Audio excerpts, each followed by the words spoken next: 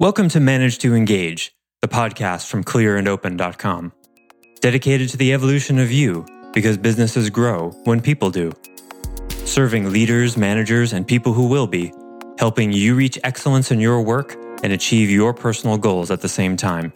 Sign up for the free course at clearandopen.com. All of this is to say is that money is not at the top of the list. So when an employee says they want more money, the first thing a manager should hear is they want something besides money. And it's not that more money wouldn't be helpful, but it's not really what they want. Hi, it's Joseph, and thanks for tuning in to Manage to Engage, the podcast from clearandopen.com. A lot of people think they want money, but over and over studies show that more money doesn't make people happier. Perhaps you've heard the expression. However, money does symbolize what we truly value or what we truly love. Today, we're going to dig into our messy, complicated relationships with money to learn a little bit more about what we really want as individuals. I offer weekly member webcasts, online courses, and mentorship at clearandopen.com because it's my truth that with the right tools, anyone can eliminate the people, money, and time problems holding them back in business. And I share parts of these webcasts and courses on this show because I want to help you too. If you're enjoying the show and learning from it, I'd love your feedback. If you're listening to the show on an Apple device, all you have to do is open the podcast app, view the full description of the episode, and click the link to leave a rating and review for the show. Thanks so much for listening. Let's start the show. Joseph, have you seen there's a Reddit, it's actually a subreddit called Change My View? No, I like it already though. It's fascinating, and it's a completely civil, moderated place where people who you got to intentionally want, you have to have a view that you want to have changed. Mm-hmm. Only you can know that, of course, but then you go and you put your view out there and why you think it, and then incredibly thoughtful people come on and attempt to change your view, and then you upvote people who do. It's really cool. I love that. Score one for the evolution of consciousness. What a cool model. And of course, I love that you have to want your view to change. Now, that's an incredibly important idea there. What does it take in someone to be able to have enough meta to go, I have this view, and it's not really working for me very well. It causes cynicism. I have a view that people suck, right? And it causes cynicism and depression and suffering, and it's hard to make new friends, and it's definitely hard to keep friends. And I want a different view. This view is not working for me. But I have this preponderance of evidence that people do suck, and maybe I've just got some filter. Can you help me with this? Now, that's a rare person. But that's what it takes, right? Because before that is, well, this is how it is to me, and this is reality, and no one's going to convince me otherwise. You have to get to that place before you get to, oh, people don't suck. They're really doing the best that they can. Or some people do and some people don't. Or whatever the alternative view would be. You have to get to that middle place. That's like a kind of maybe, where you go from a no to a maybe to a yes. The maybe is in between. And that maybe is a kind of meta. The ability to step outside yourself and look back and actually evaluate the glasses that you're looking through and see, as the Grateful Dead song says, maybe the dark is in your eyes. From Shakedown Street. How this all applies to management is really simple. Your people say they want more money, just like they say they want a dark, rich roast. Now, do people want more money? Do employees want more money? Sure. Find me someone who doesn't want more money. Everybody wants more money, right? Just like they want a bigger house or whatever. It's just sort of it's an easy out. But it's not what, in my industry, when coaches get together, we laugh about it. We get together and be like, oh, I had a client tell me that they think their employees just want more money. Oh, that one again. Oh yeah, what'd you do this time? Right? It gets kind of boring. because study after study after study, going back to the 40s or 50s, shows that more money is not what people want. It's on the list, and the lower paid they are, the more that's the case. If they're making less than $15-$20 an hour, money becomes a higher factor. But after a certain point, it's a red herring. It's not what people really want. And it's actually pretty easy to demonstrate that it's not what they want, because money doesn't exist. Money is a symbol. You guys ever watch Gilligan's Island? I know the older people in the room. We all know Gilligan's Island, right? Mr. and Mrs. Howell, they have suitcases of cash with them on the island, right? And every once in a while, they would bust out Mr. Howell, I'll give you $100,000 if you... And everybody would just laugh at them because their money meant nothing on that island, right? A banana was more valuable than the $100,000 in the suitcase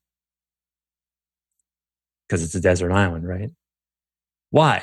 Because the money has no intrinsic value. A banana has intrinsic value. You can eat it. Now, you could argue that the money has some intrinsic value because you could burn it for heat, like they did with the Deutschmarks and after World War II. But it's not very valuable. It's less valuable than firewood because paper doesn't burn for very long. It doesn't produce a lot of energy, right? So even in that case, a log, good sized log, 10 inches in diameter, would be more valuable than a suitcase full of money. So money is a symbol of value.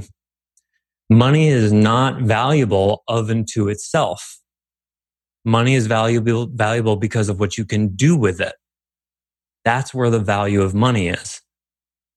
So everybody likes money, and who doesn't want more, right? So you could say in one way that's a universal. Everybody wants more money. My employees, they all want more money. Yes, that's homogenous. But what's heterogeneous is what the money means to them, what they will do with it. For some people, money is power. For some people, it's choice. For some people, it's freedom. For some people, it's clothing, style, fashion, fun, a addition over the garage, romance, excitement. Money is an infinite, it's a different thing for every single person. But you know what? Most people don't even know what money is for them. They just know they want more of it. But they don't actually ask themselves, what is money to me? What's valuable about this? What do I get to do with it? What do I want to do with it? What would I actually do if I had 20% more money? There's in a book called Richistan, there was a study done where they asked people from poverty level to multi-millionaire how much money they wanted to have. And overwhelmingly, the results showed that if their net worth was X, inevitably their money goal was 2X. So if they had $1,000 to their name, their dream was to have $2,000. If they had $200 million, their dream was to have $400 million. That's overwhelmingly what it showed. What this to me... Was there a bell curve to that at all, or was it pretty universal? I have no idea. I just know that was at least a majority. Okay. What I wonder. It's a good question. The point, though, is first to get that if you are a human being, you have confusions about money. And this is going to be part of what the next course is about. Because money is a symbol of what we value. And another way of talking about what we value is what we love. And we're all very confused about love. And so we mix in our confusion about love with money, et cetera, et cetera, et cetera.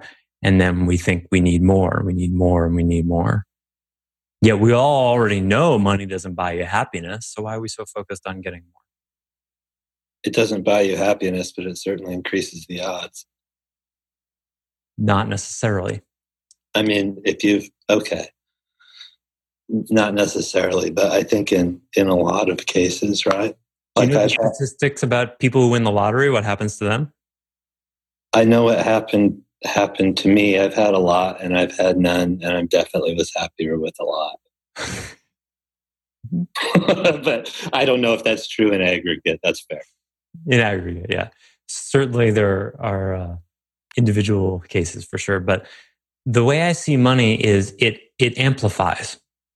Whatever you got going on, money is going to make more of it happening.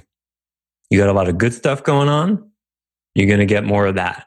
You got some bad stuff going on, you're going to get more of that too. It's like if you blow up a balloon, you blow like a Mickey Mouse balloon, like there's this tiny little figure on it and you blow it up and there's a giant Mickey Mouse. Well, if there's a flaw on a balloon, like in the latex, and you blow it up, it's going to get bigger. That's what money does. Everything gets bigger. Hence the phrase, more money, more problems. Right? It's like if you have a messy 2,000 square foot house and you go, man, this place is a mess, we need a bigger house. And then you get a 20,000 foot mansion, you're going to get a bigger mess. Especially if you don't have the ability to maintain it. All of this is to say is that money is not at the top of the list. So when an employee says they want more money, the first thing a manager should hear is they want something besides money. And it's not that more money wouldn't be helpful, but it's not really what they want. Because after all, money doesn't exist. So for example, in Sam's case, like what you want to speak to it if you want to, what did you have when you had more money? What did you have more of in your life that was so good? Yeah, that's a great question. I had more options. Okay. So for me, it was options and security, not money, right? Okay. So security is one thing. Let's set that aside. Options is different. Yeah. By options, you mean like a kind of freedom? Well, I guess, yeah, sure. Because if I can buy the better car, then I can drive further or whatever. I can buy the plane ticket to go to the place where otherwise I can go to the good college instead of the bad college, which opens different doors to different things. So it was like opportunity? Yeah, okay. That's sort of what I hear you saying. Yeah. Okay, so notice what I just did there. I kept trying to get deeper, more granular. Well, okay, you talked about options. Is that about choice? Because options is sort of vague. That's fine. It starts there. Is that about freedom? No. It turns out it's more about, I've forgotten the word already. What did we just say? Opportunity. Opportunity, right. Okay, so security and opportunity, right? So if Sam were my employee and came to me and he says, boss, I want a raise. I would go, okay, raises are cool. Everybody likes those. Maybe the business has that money. Maybe it doesn't. Maybe your job can bring in more revenue for the company or whatever and justify that. But what really do you want? And that's what I would want to go to. And we would eventually end up at security and opportunity. Now, as a manager, then I'm thinking, okay, how do I give Sam more security and opportunity without giving him more money? Because the business doesn't necessarily have it. Newsflash for non-business owners: there's not like some giant coffer of cash in the boss's office where he just like doles it out like there's an infinite supply of it. This is hard for people who've never been self-employed to understand. Like when you ask for a raise, there may not be money for that. Okay. So my question to that is it sounds like the opportunity that Sam was describing with money isn't necessarily something that you as the manager in your theoretical situation could replicate. Well, that's where you get creative and imaginative, right? Like, okay, well, opportunity like buying a plane ticket. Okay, I can't help you with that. The business has no more money right now. We're at X% net profit, and that's actually below industry standards, and yada, yada, yada happens. So business can't afford to give you a raise. However, I hear you're interested in security and opportunity. Let's talk about how I can help you with that without giving you more money. You want job security? That's a form of security. Do you want opportunity in getting promoted in this company? Do you want to talk about what you would have to do and who you'd have to become to be able to take your boss's job, to have my job? What skills you could have that would make you more marketable in the workplace? You see, that shifts the conversation. That could take it anywhere. And that's the idea. Now, and this can be done in a kind of snarky kind of reframe, like, well, it's not about money. What do you really want? Sharing money. I'm a huge believer in employee ownership, right? I think employees should have an equity stake in the business. I think that's ideal and great.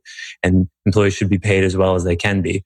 But they're just realities, They're just realities. So what I'm pointing to here is that managers can give immensely valuable information, training, skill, awareness, insight that is far more valuable than money. I won't be specific about how much my first coaching job paid, but it was an apprentice salary. It barely paid my bills my first year at eMyth 16 years ago now. And that was their model. We will take someone who knows nothing about business, who's just a good listener and eager to learn, and we will pay you the absolute minimum and teach you everything you need to know. And you know what? It remains to be, that year of my life was one of the best honeymoons I've ever had in my life. It was like a playground for consciousness and growth and learning, because that was valuable to me. And they didn't hire people who just wanted money. I wanted to learn. And I still look back and think about the conversations I had with my managers and mentors there. It's an inextricable part of who I am today. And you know what? I make a hell of a lot more money than I did then, using what they taught me that I earned for an apprentice wage, where my time was being billed out at hundreds of dollars an hour and I wasn't even getting 10% of that. But you know what? It was worth it because of what I was learning.